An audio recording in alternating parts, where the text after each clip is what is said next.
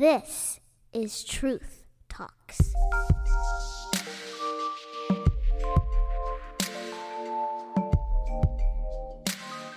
Welcome back, everyone, to the Truth Talks podcast. I'm your host, Buddy Boone. With me today, I have the pastor of Belcroft Bible Church. His name is Pastor Matt White. How you doing today, sir? I'm doing good. Let me give a shout out to Kevin and say, Kevin, how's this sound? Does it sound better? And he's talking about Kevin Ananimu from Theology Driven Podcast. It's a good podcast, and he's good friends of ours. So, all right, Kevin, I'm trying, brother. Making sure that your volume is actually really good. So you just move away. Your GPMs are always high. That's why he starts to go as flick his hands and his GPMs go. It's over. He's Kevin doesn't care about my GPMs. He just wants to hear my voice. He just wants to hear. That's it. I was thinking about getting him a cordless microphone so he could keep moving. Yeah, that would be dangerous. It would be, because he'd be all around the office grabbing different books and saying, well, "Look, this and that, and the Bible here," and he'd be up at the whiteboard over there. Yeah, that would not be good. No one could hear what's on the whiteboard.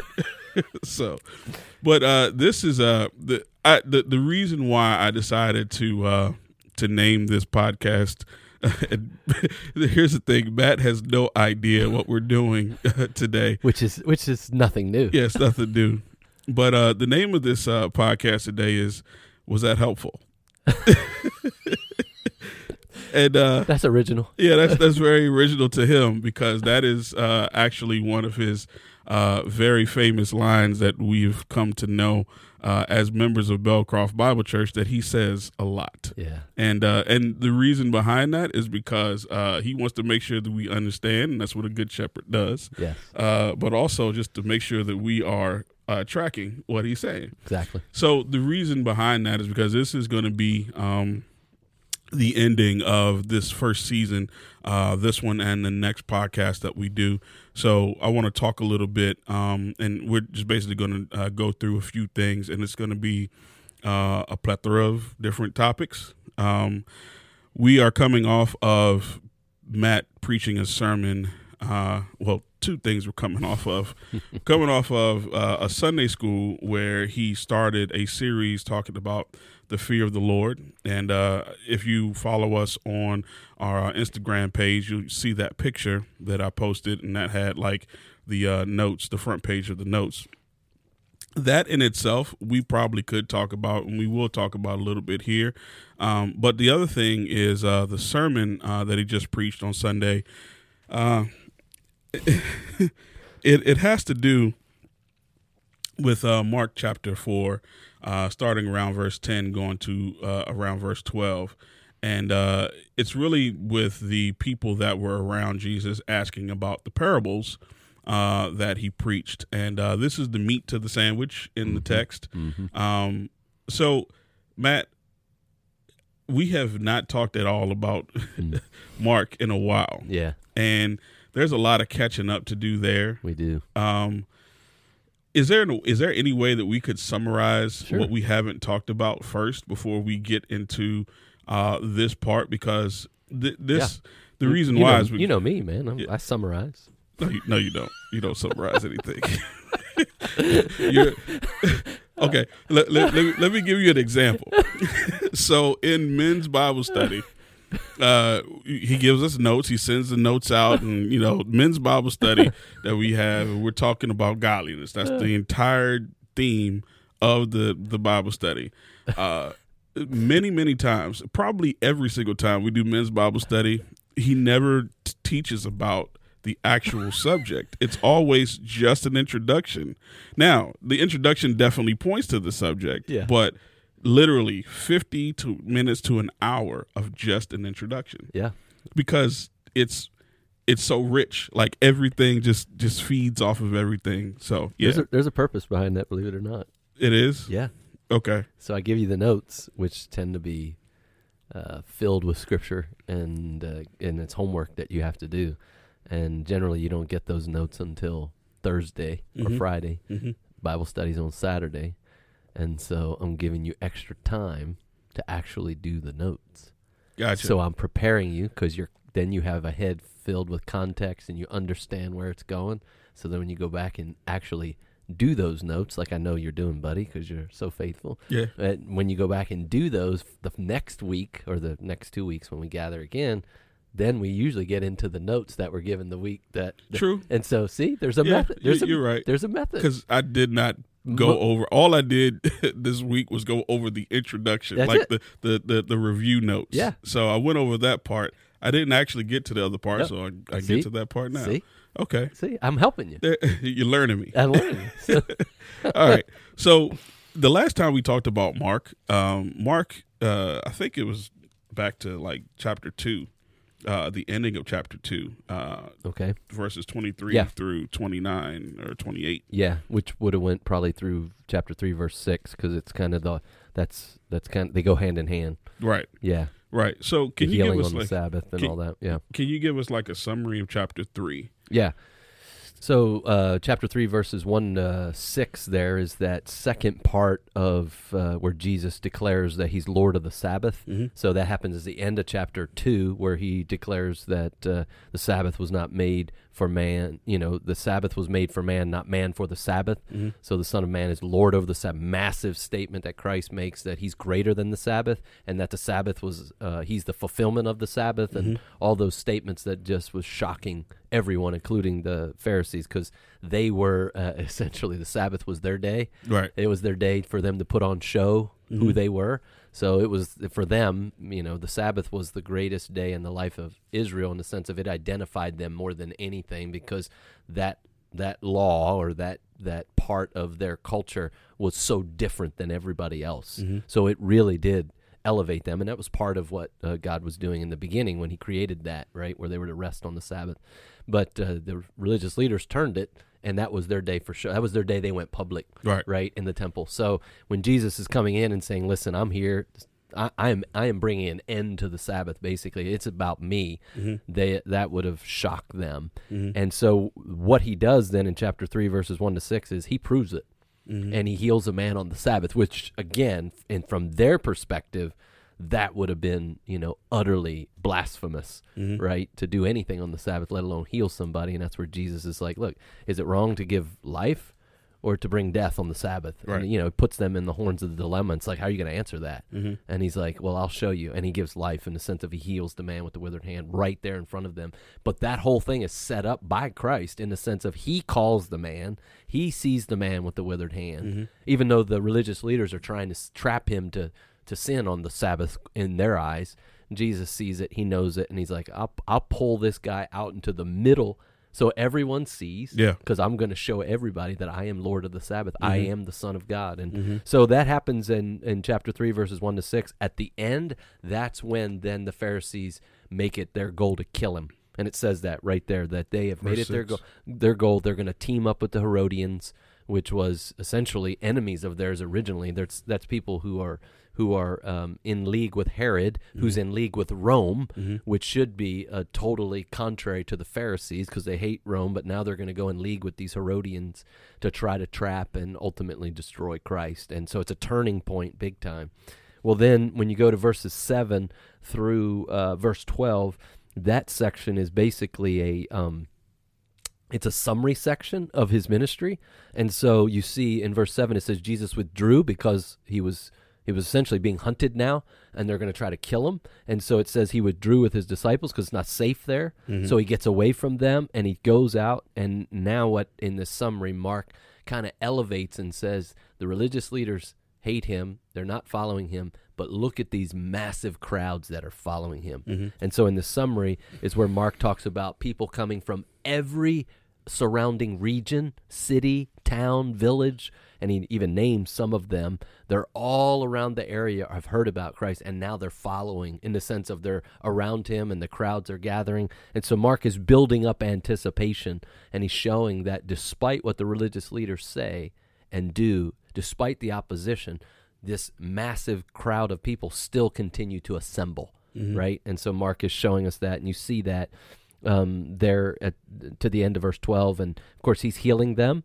There's so many of them that are being healed, and so many of them that are pushing in on him, that he tells his disciples, He says, listen, you need to have a boat ready for me when crowds come like this, because there's so many, I can't do the work, and they're going to crush me. And so that is somewhat prophetic in the sense of that's gonna come back up in the parable of the soils, because he's going to end up needing that boat, Right. which is the largest crowd that ever assembled, and they're crushing him, and so he gets in the boat. So it's interesting to see Mark is helping us grow through this and setting us up. So it's interesting. What's interesting about this is the religious leaders won't follow him even superficially, in the sense of they're not part of the crowd. They're part of the antagonists, but the crowds are following him. So you're seeing this contrast. The religious leaders are trying to kill him. The crowds are trying to be healed by him. But what's the biggest contrast is the religious leaders and the crowd, both of them will not acknowledge who he is. No one will say he's the Son of God. No one will declare who he's already proven himself to be, except who? The demons. So the demons are the ones that keep declaring what no one else can see. The demons are as open-eyed. They have the clearest sight. They see him for who he is. Everyone else is blinded. And Mark makes that clear at the end there when he says, and whenever an unclean spirit saw him, they fell down before him and cried out, "You are the Son of God." Well, that's exactly what everyone else should have been doing, Right. But it's only the demons that are doing it. And again, Mark is just explaining in general form what is going on. He's giving us this general summary, and Mark does this multiple times as he's transitioning in his writing. So he's done it once already. This is the second time. And then in chapter the next section, he's going to call the apostles, and then he's going to go into a long section on parables and one specific day that he's going to highlight. So whenever Mark gets ready to zero in, he gives us like a summary. Right. So that's what that section is. And then starting in verse 13 through verse 21, really verse 19 is the calling of the 12 apostles. So now Mark is going to start to zero in on a specific group out of the greater group that's following him. And so he has this larger group that's kind of following him as disciples, and Jesus picks from that larger group 12 to be his apostles. And that's on page, or on verses 13 through 19, and that's a great section. I think we spent probably, I don't know how many sermons we did. It was a lot. Yeah, I think we did probably 6 or 7 sermons just on the calling of the apostles, because there's so much there. Yeah. And it's so good. But that's what happens here. And now you see Jesus is advancing his mission, right? He's now pulled together a team. He's declared that he's there. The kingdom is there in their midst because he's there. That's Mark 1:14-15. He's teaching, he's preaching everywhere he goes. He's healing simply, ultimately, to validate what he's preaching, though he's compassionate and he's caring for the poor and the lost in that sense. But his ultimate healing ministry was validation of his message. That's what it's always been. So he's proving the kingdom of God is here because the kingdom of Satan is being overthrown. And he just keeps showing that. Well, now he's got his apostles, because why? Why now? Why pick apostles now? Well, remember, at the end of chapter 3, verse 6, the Herodians and the Pharisees have what? Teamed up to kill him. His time is short. He's about 2 years in, so he's got about a year at this point when he picks the apostles. He's got about 18 months left, which isn't much time. What does that mean? 18 months to handpick his team, 18 months to teach them, prepare them to do what? Continue his mission. That's not a long time. So he knows his time is the sovereign timetable that he has set with the Father is running. So he handpicks these guys, as it says in verse 14. He appointed 12, of whom he named apostles. Here's the purpose: so that they might be with him, and he might send them out to preach. So he wants them to be with him. That is a powerful point of saying proximity is primary with Christ. To learn from him, to live with him, to follow him, to be with him, and that's in many ways you could paraphrase that as the gospel, right? The gospel is being with Christ, being one with Christ. So that's the whole point. He wants to bring them in and actually teach them personally, disciple them, and that's what he does. And then in verse 20, so there's a pretty good time gap between verse 19 and verse 20. So after he calls the 12, it's probably about 18 months. Then there's probably about 4 months or so that lapses in there where he's traveling with the apostles, teaching and preaching, and we'll see that where Mark will go back to some of that. But then Mark picks up the story in verse 20, and he's specifically now zeroes in on one day. So Mark goes from the calling of the 12 at about 18 months, and now it's about 13, 12 months before he goes to the cross. And this starts the busiest, probably the most important day before he goes into his Passion Week of his whole Galilean ministry. It all comes down to this one that Mark will spend 2 chapters on just this one day. It's amazing. And so it's a day that starts out in Mark with Jesus' family denying him in the sense of calling him crazy. They're confused. They're confused about him. They don't know who he is. They can't believe. They get word that Jesus is healing and doing ministry to the point where he can't eat.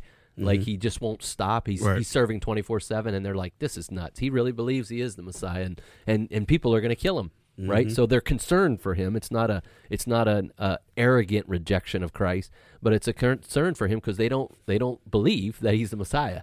Right, so they think he's like out of his mind. That's what the text says. They just like, yeah, he's delusional, man. He really thinks he is the Messiah, and so then Mark starts there. Matthew tells us that same morning that Mark tells us about his family in Nazareth who's hearing stories about Christ.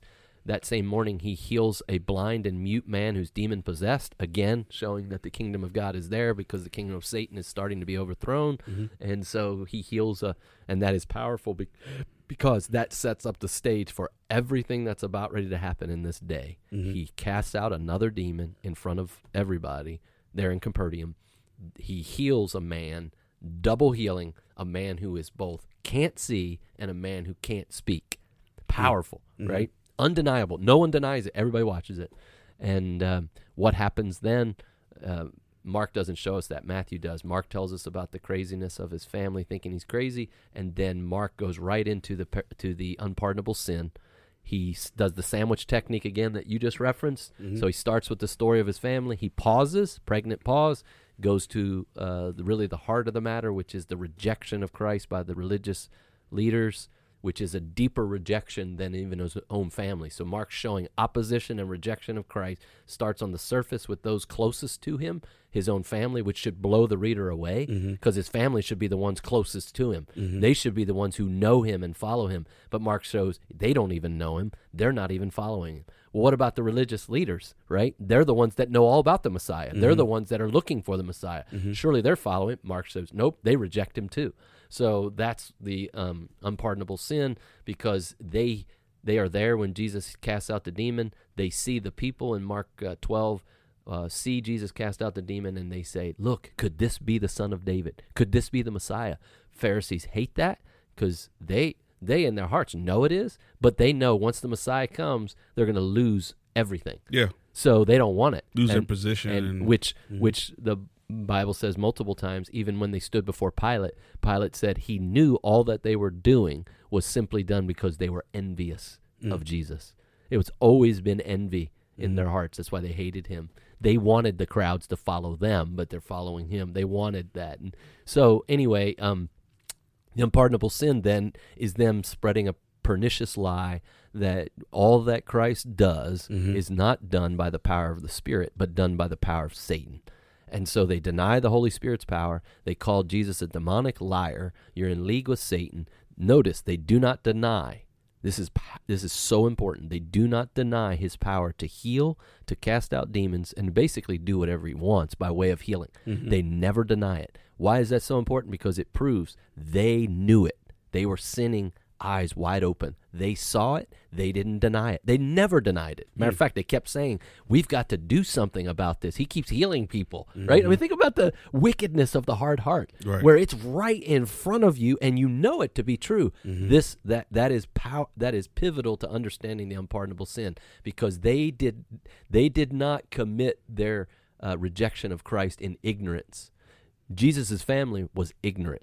they were confused. Mm-hmm. They couldn't figure it out. They legitimately did not think he was the Messiah. The Pharisees knew it. Mm-hmm. They knew full well. That's why when Nicodemus comes to Jesus earlier on in the Judean ministry in John 3, what does he say? He comes by night and he says, Rabbi, we know you are from God because no one can do what you do. Yeah. Right? He's a Pharisee. Wow. Right? So they knew it from Yeah. the beginning, and it just became clearer and clearer and clearer as he kept going, right? They couldn't deny it, and that's why Jesus is like, look, you know this. You're seeing it. So that is key to understanding the unpardonable sin, because it wasn't ignorance, it was outright perpetual arrogance for them to look openly and knowingly at who Christ was and what he was doing, and they knew it, and they turned away and said, nope, he's of the devil. The Spirit of God is not in him. The spirit of the devil is. So they're denying the power of the Holy Spirit. They're denying Christ, and ultimately Christ says, don't do that. Don't do that, because that'll be an eternal sin that you will not be forgiven of. And that then sets up the stage for what comes in chapter 4. Mark stops the pregnant pause in the middle of the sandwich. It goes back to what? The family that thought he was crazy. Now they left Nazareth, which was about 5 hours away. They traveled to Capernaum. They arrived probably around lunchtime, and they try to get to Jesus to take him, literally seize him, it says in the text, pull him. In their mind, they're thinking they're doing a good thing, but again, they would be totally diverting Jesus from his mission. So they're going to come and take him back home with them, back to Nazareth. Because, again, they think he's going to hurt himself, and they think ultimately that he's going to hurt the family because he's being hunted by the religious leaders, and which means they're all going to be kicked out of the synagogue, and their whole family name would be diminished and blah, blah, blah, all these reasons. Well, and at the end of that, they can't get to him because there's so many people who are there, and they're on the outside, unable to get in, but there is a small group of people who are around him, and they send a note in through the crowd into the house where Jesus is with his small group of followers, and they say, Jesus, your mother and your brothers and sisters are outside. They want to speak with you. And that's when Jesus looks at them and says, who's my mother and my brother and my sisters? And he says, he looks at them. I mean, it's powerful. He says, you are my mother, my brother, and my sisters. And he's identifying who the true family of God is, who the true family of Christ is. That's powerful. Because why is that so important? Because everyone in that culture and in ours, if you think about it, everyone you thought would be the follower of Christ was not. It was not his family who knew him best and was closest, and it was not the religious leaders. It was not the elite. It was the downtrodden. It was, by this point, you've got all kinds of people who are following him, who have been demons cast out, harlots, tax collectors, drunkards. You've got the scum of society. That's the ones who are around him, right? The 12, the fishermen, the lowly fishermen, right? And those are the ones, and he says, that's my family. Man. This is my family. So that was a lot. Yeah. And what I'm going to do right now is we're going to pause here and we're going to take a break. We're going to come back with the Truth Talks podcast.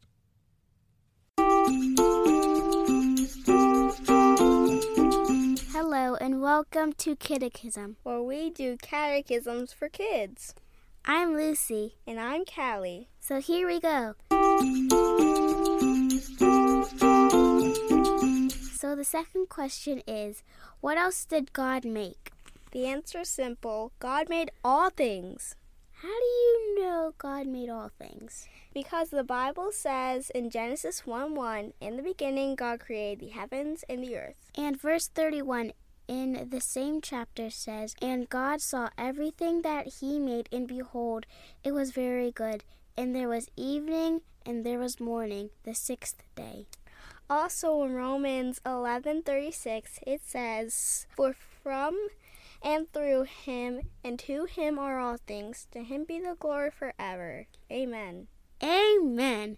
And in Colossians 1:16 it says, for by him all things were created in heaven and on earth, visible and invisible, whether thrones or dominions or rulers or authorities. All things were created through him and for him. I know that's right. Let's pray. Dear Lord, thank you for this day. Thank you that we get to have this podcast. Hope that everybody listening and not listening will have a good day, and hope that they will know and learn your word. And in your name we pray. Amen. Thanks, and tune in next time for another Catechism. Bye-bye. Bye-bye.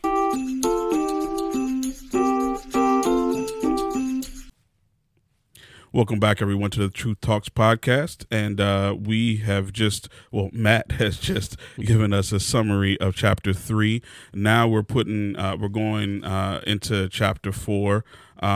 This is what chapter 4 is really about. I want to stress to make sure that you are listening to the sermons.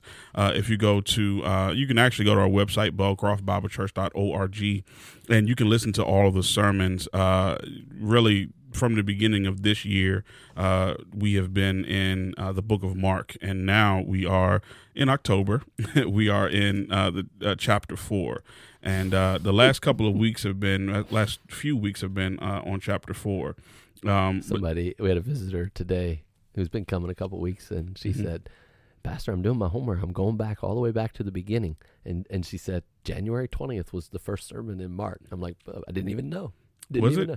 Yeah, I thought it was sooner than that, but she said that's where I'm at, and I've started listening all the way through. So I said, good. Good.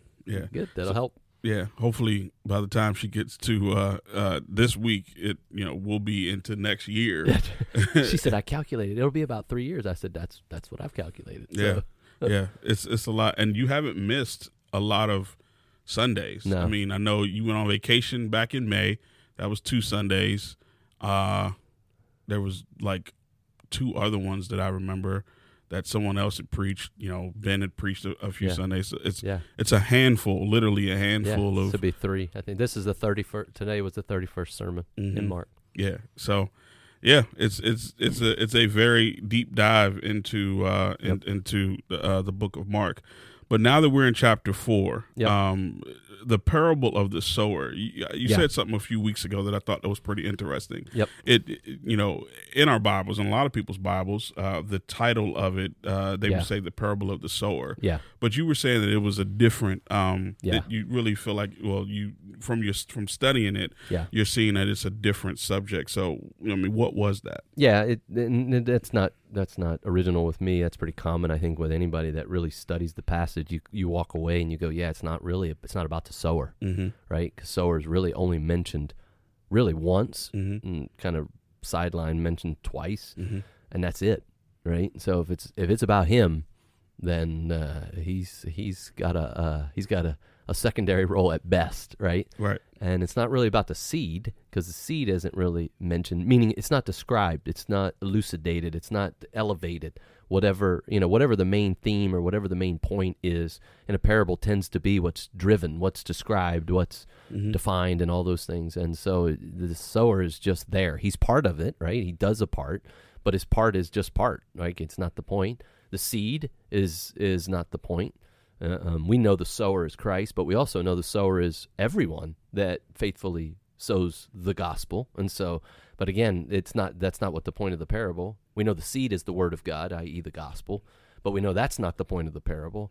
We know the point of the parable very clearly is the soils, because you can tell, right, just doing an honest reading of the text, it's the soils that are constantly described. It's the soils that are elevated by way of how much time and depth is given in the passage.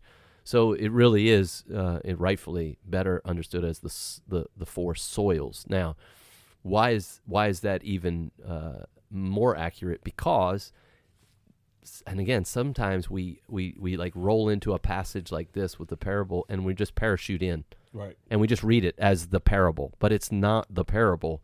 It's in the midst of a number of parables, but more than that, remember, this all happens in one day. So chapter 4 flows out of chapter 3, which is all the same day. Literally, Jesus comes out of the house where he was surrounded and by his true followers, his true family, he just identified them. He leaves the house and he heads out by the sea. No doubt prepping for all of this, setting all of this up to happen because he's sovereign. This isn't just, there is no accidents. This isn't happenstance. This is sovereign. This is what he knew exactly what he was doing. He had the crowd there. He had everybody there. And now he's going to, again, take and teach his own, the small band of followers, and really show them what? Well, the parable is about the 4 soils. The 4 soils prove that there are massive rejection of the gospel. There's only one soil. There's only one heart, essentially, one life that accepts the gospel compared to the other 4, right? And so what the whole story of the soils shows, it shows why he has been rejected so much in the last 2.5 years. So he's a year or so out from the cross, and he only has this tiny band of followers. Mm-hmm. Those followers are watching his own family call him crazy, watching the religious leaders say he's of the devil. No doubt confused, no doubt trying to figure out, okay, what is going on here? And he knows they're going to really continue the mission. They're just going to keep doing what he has done in the sense of preaching the gospel, spreading the gospel. So he knows they have to get this. They have to understand that the response to the message of the kingdom is going to be few and far between. They have to know they're going to be under great opposition. They're going to know that the message of the gospel is going to be rejected. And just as mine has, and he's healing people, he's casting out demons. And while they'll do some of that, but not to the level that he is. And so he understands that, so he teaches them a lesson. He teaches them a story to show them why do people respond in such a negative way to the gospel, i.e., the 4 soils. And those soils represent 4 heart conditions. 3 of them are just the heart of an unbelief, the response of unbelief, which we've already seen in chapter 3 with his family and with the Pharisees. And now what you saw with the Pharisees and the family, and by way of implication, the crowd, the greater crowd that's there with the Pharisees that are part of the unpardonable sin in that sense, they're part of it, then you see those heart conditions now illustrated in the 4 soils.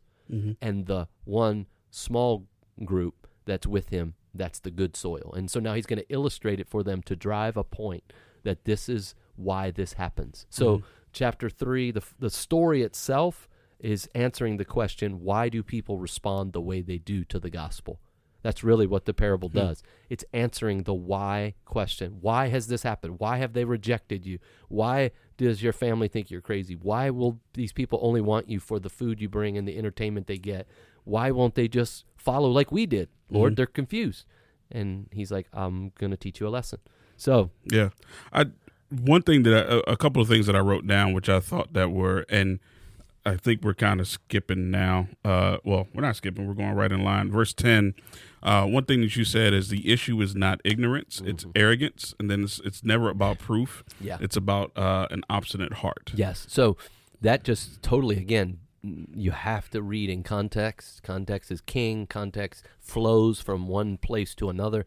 And so everything that we've already seen in chapter 3 with the unpardonable sin, with the rejection, with the hardness of heart. Remember, the unpardonable sin is not one act of rejecting Christ. It wasn't one time, well, he cast out this demon, and they're like, what? What is this? No, he's been doing this. He's been teaching, preaching, and demonstrating divine power and sovereign authority for 2.5 years, and they keep rejecting him. Yeah. That's the issue. So what happens in chapter 4 is driven by what already happened in chapter 3. So the unpardonable sin and all of that is the conduit that really ultimately flows out of the 4 soils flows out of a conduit of the unpardonable sin and the rejection that happens there. So the issue ultimately is never proof. The Pharisees had all the proof that Jesus could have offered to them. He's raising the dead. He's healing the sick. He's casting out demons. It's never proof, never, ever proof. It's always arrogance and obstinance in the heart. And that text shows us that. It's never about trying to prove to somebody. It's about praying that God will open their eyes so that they see their hard heart and trust him. And the Pharisees teach us that. And so it is with the soils. And we'll see that as we go through the soils, you'll see that reality more and more and more. So what happens now, Jesus goes by the Sea of Galilee. This massive crowd now assembles. Many commentators think this could be the largest crowd he has yet to teach, larger than the Sermon on the Mount, that have gathered, right? And there they are. they're gathering in this spot. No doubt, they're right where he is on the Sea of Galilee. There's a number of places this could have happened, but there's one in particular where the way the geography works, it creates this natural cove into the land with a soft sloping hillside that goes up that literally would hold thousands upon thousands of people, and so many believe that's where it happened, and so they think the whole.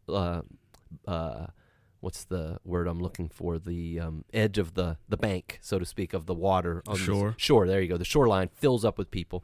He's being crushed, calls for the boat that he already asked to have ready back in chapter 3. Boat comes up. Jesus gets in the boat. He pushes offshore probably 30, 40, 50 yards. So where the cove that wraps around that has all these people, where he can now go out and speak to them. What is so fascinating about this, just from a logistical standpoint, there was no AV equipment. There was no sound equipment. However, they've done studies on this that they put a man on the shore in this specific cove. It's called the Cove of the Parables because they think this is where it happened. Whether it's that or not doesn't matter, but it would have been something like that. So they've done this, and so he stood on shore, and people were up on the hillside, and he talked. Couldn't really hear him.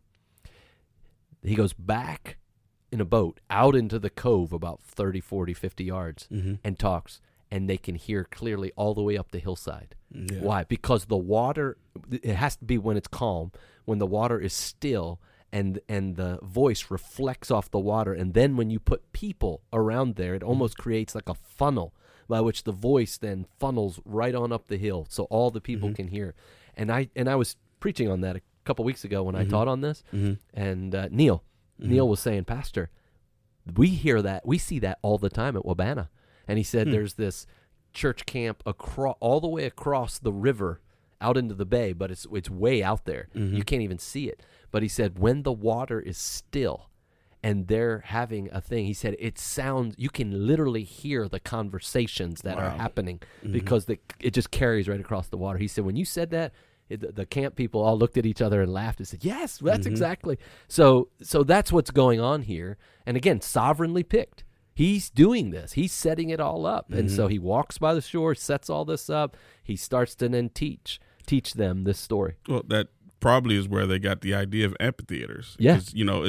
And here in Bowie, we have an amphitheater. And even if you aren't, like the way that it's set up, it's a hill that, that like the amphitheater sits at the bottom of the hill and you go up. Yeah. And this amphitheater actually has a covering. Yeah. So if you stand there in the amphitheater and then someone stands at the top of the hill, you can hear very well without any type of equipment. Yeah. But it's just how God designed sound and its uses, which I thought was cool. I actually watched a couple of YouTube videos in the Cove of Parables where they've actually done that test. Yeah. The guys thought that because they had walkie-talkies, they thought that they were still talking through the walkie-talkie. He's like, wait a minute. He turned his walkie-talkie off. He could still hear him. He actually read Mark chapter 4, or it was John. He read a parable, and he could hear the parable like clear as day, which I was like, wow, that's pretty amazing. It's awesome. Yeah. God is sovereign, man. Christ is sovereign over all. So what's interesting, the crowds assemble, he gets in the boat, and he starts teaching, right? And he's teaching them things in parables, plural. Take note of that, plural. And then in this teaching, he goes into the story on the soils. Now, what's interesting about this, verses 3 through verse 8, essentially, is the story. It's a very simple story. There's nothing profound about it. There's nothing complex about it. It's something every single person, probably man and child, woman, would have understood because they were all agrarian in the sense of they were all farmers, more or less, or were part of that. So he just tells a story about a farmer, about a sower who plants seed, and about ground that won't take the seed, and about ground that does take the seed, and about ground that has rocks. Well, they knew that. Israel's full of rocks and thorns. They knew that. So, again, it's just a simple story. But he stops with the simple story. That's the issue, right? So as a parable, at the end of the day, a parable is ultimately an earthly story with a spiritual or heavenly meaning, right? It's there's different forms of parables, meaning some parables are short, just axioms, just deeper illustrations by way of a phrase that helps unlock the word parabello, parable. Literally means, it's two Greek words that means to come alongside, and to cast alongside. So you take para, Parabole. Parabole. There you go. That's the right word. Parabole. So it's two Greek words, bole and para, which means literally para is come alongside. Bole means to cast or to place, and so it means to take something and place it alongside something else. So you have a truth, spiritual, you're wanting to teach, which is usually abstract, so it's hard to understand because it's not tangible. And so you take that which is tangible, that which is physical, that which is earthly, which is known, and you bring it alongside that spiritual truth so that you can compare the two and connect. Oftentimes you can do that in a phrase. You can do that. Jesus did that in Mark 2:23 when he was defending himself with the Pharisees when they said he was in league with Satan, and then he says he taught them many parables, and he was doing it in just short phrases. How can Satan cast out Satan? How can the kingdom be against its own kingdom? How can a kingdom rise? So he's using these phrases. Right. He's talking about a literal kingdom, which they could get. He's talking about a literal man. He's talking about a literal robber, right, in that phrase. But he's speaking of a spiritual one, right? He's talking about Satan in that sense. And so in that sense, yeah, it was just a quick, terse little axiom. In that sense, it was a parable. But that's a general sense. But we're often think, and how he uses it here, is in an extended story. And that's what we resonate with as parables. And again, this wasn't something new in the sense of for people. There have been parables in the Old Testament, parables in history. This was just a teaching technique. But what is fascinating when you read the text is he stops at verse 8. He gives a call. It's like literally the middle of the story. He stops. All he did was give an agricultural lesson about sowing and seed and ground. And he stops and says, he that has ears to hear, he that has ears to hear, let him hear. Done.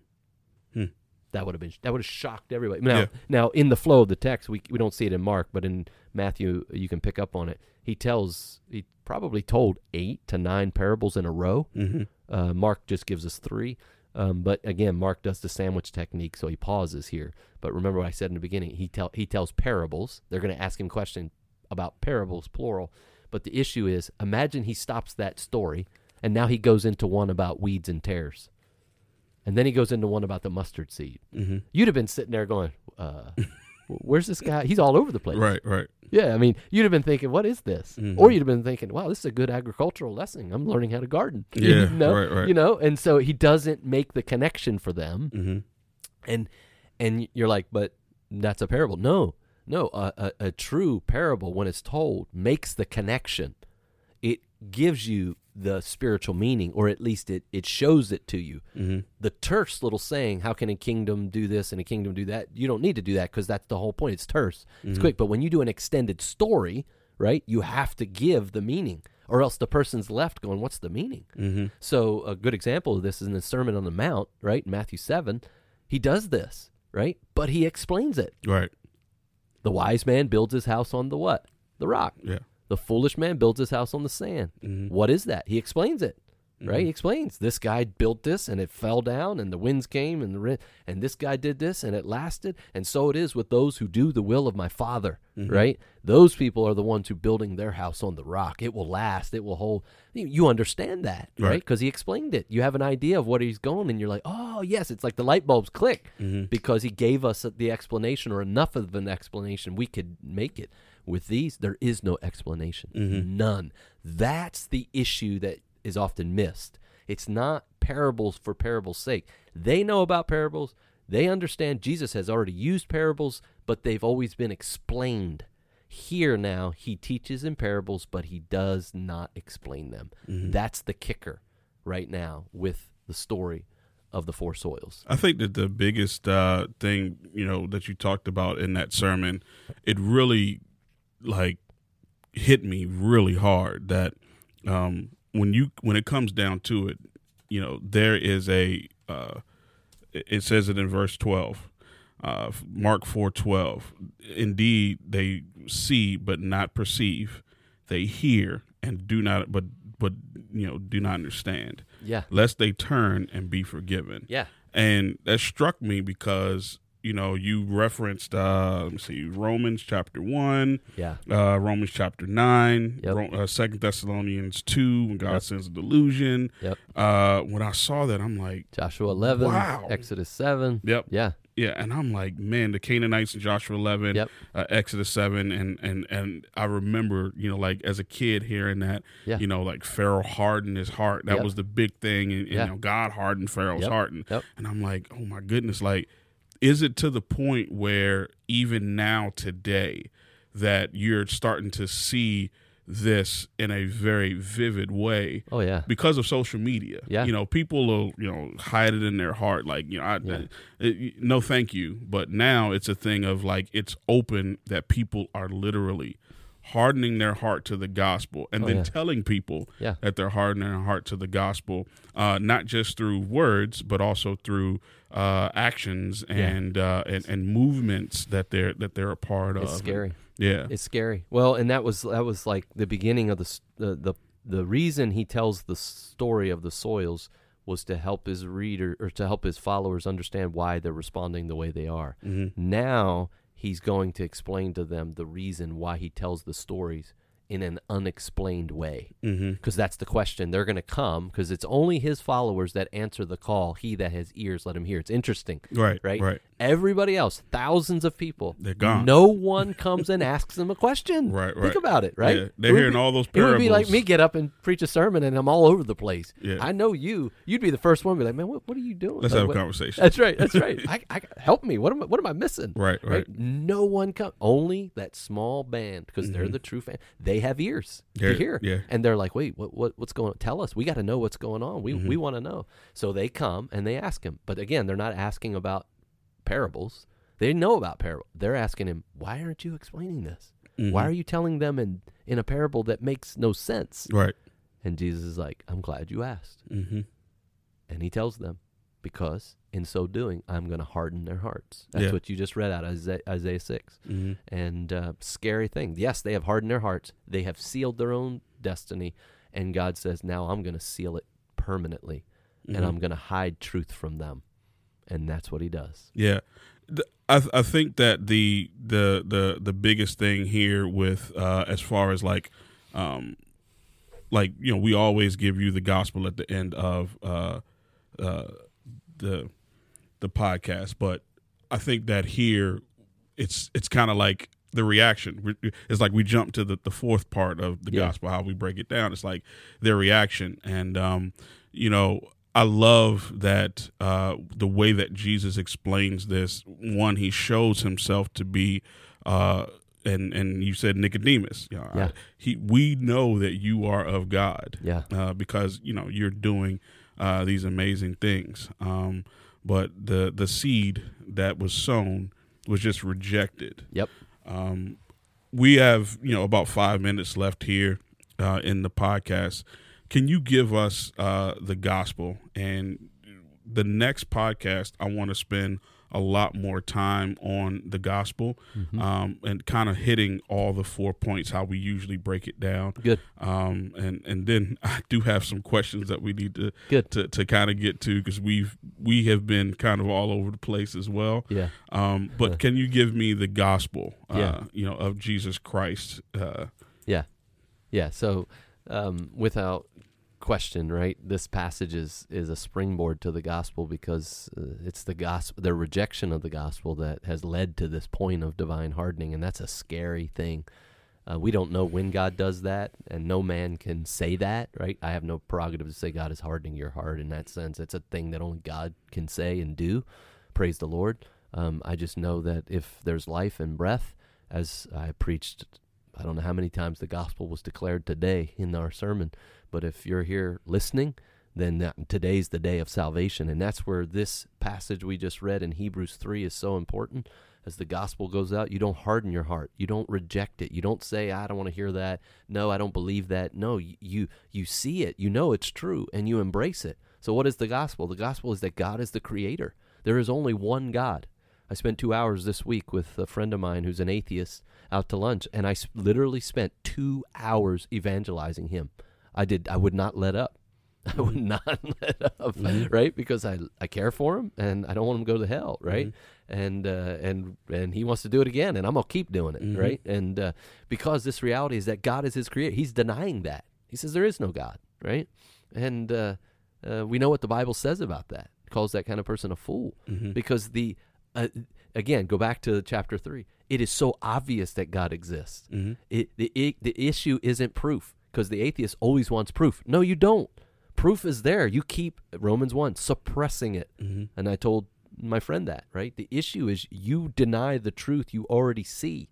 You keep denying it. It's there. It's there. It's there. Your heart is hard. You need to repent and humble your heart and go to God. And so the issue starts with God. The gospel always starts with God. The gospel always begins in Genesis. And it's that God is the creator. He owns everyone. He is Lord of all. He created every person. Therefore, he has authority over every person. Every breath that you take is a gift from God. However, the sad reality is we were given that to worship God, to serve God, to enjoy him, to bring pleasure and praise to his name, which in turn brings us pleasure, because that's what we were created for. But instead, what have we done? We've rejected God, and we've tried to be gods ourselves. That's exactly what Adam and Eve did in Genesis chapter 3, when instead of following God, they followed Satan, worshiping themselves. And as Satan said, God knows if you eat this fruit, you will be like him. You will be a god. And that's what they wanted. Good, yes, I can have that. That's what I want. And that's what they did. And sin entered at that moment the world. Sin comes in through Adam, and he brings sin. Well, what's the result of sin? Well, the reality is sin is rejecting God. That's what Adam and Eve did. The result of that is death, separation. They were immediately separated from God. That's why when God comes down, he says, Adam, where are you? He's hiding. They're separated, no longer together. And then ultimately, they're separated from the garden. And then ultimately, right, their relationship is severed. That's why he says, the woman that you gave me, it was her fault. The woman says, the snake, it was his fault. Everybody's separated, right? Everybody's alienated. That's what sin does. It separates everything. It's a disaster. And God in his mercy, though, is the only one that can bring reconciliation, that can put it all back together, right? So we are alienated from God, we're separated from him, and that separation will ultimately, it comes in multiple forms. It's relational, right? We're relationally dead. That's what the Bible means in Ephesians 2 when it says we're dead in our sins. We have no relationship with God by way of love. It's only judgment.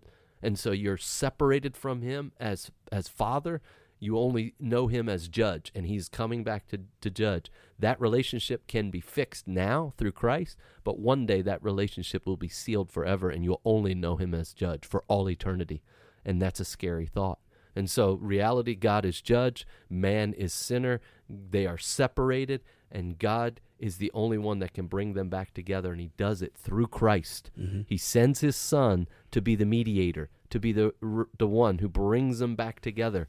And God does that himself. He's the reconciler through sending his only son. Jesus Christ comes, and he does what God wanted Adam and Eve to do. He is called the second Adam. He fulfills all that Adam failed at. It's powerful to see the interplay between the Garden of Eden and the Garden of Gethsemane, right? Where you see where the one Adam failed, immediately Christ lives on earth for 30 years.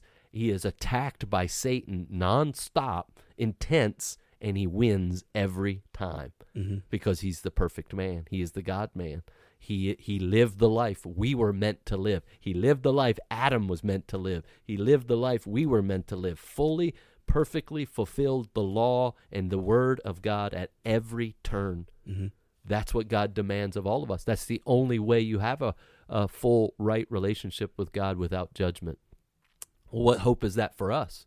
That's Jesus. I'm glad you asked, right? The reality is there is no hope for us unless Christ will give us that, unless he will. But that means he has to take our punishment. Yeah.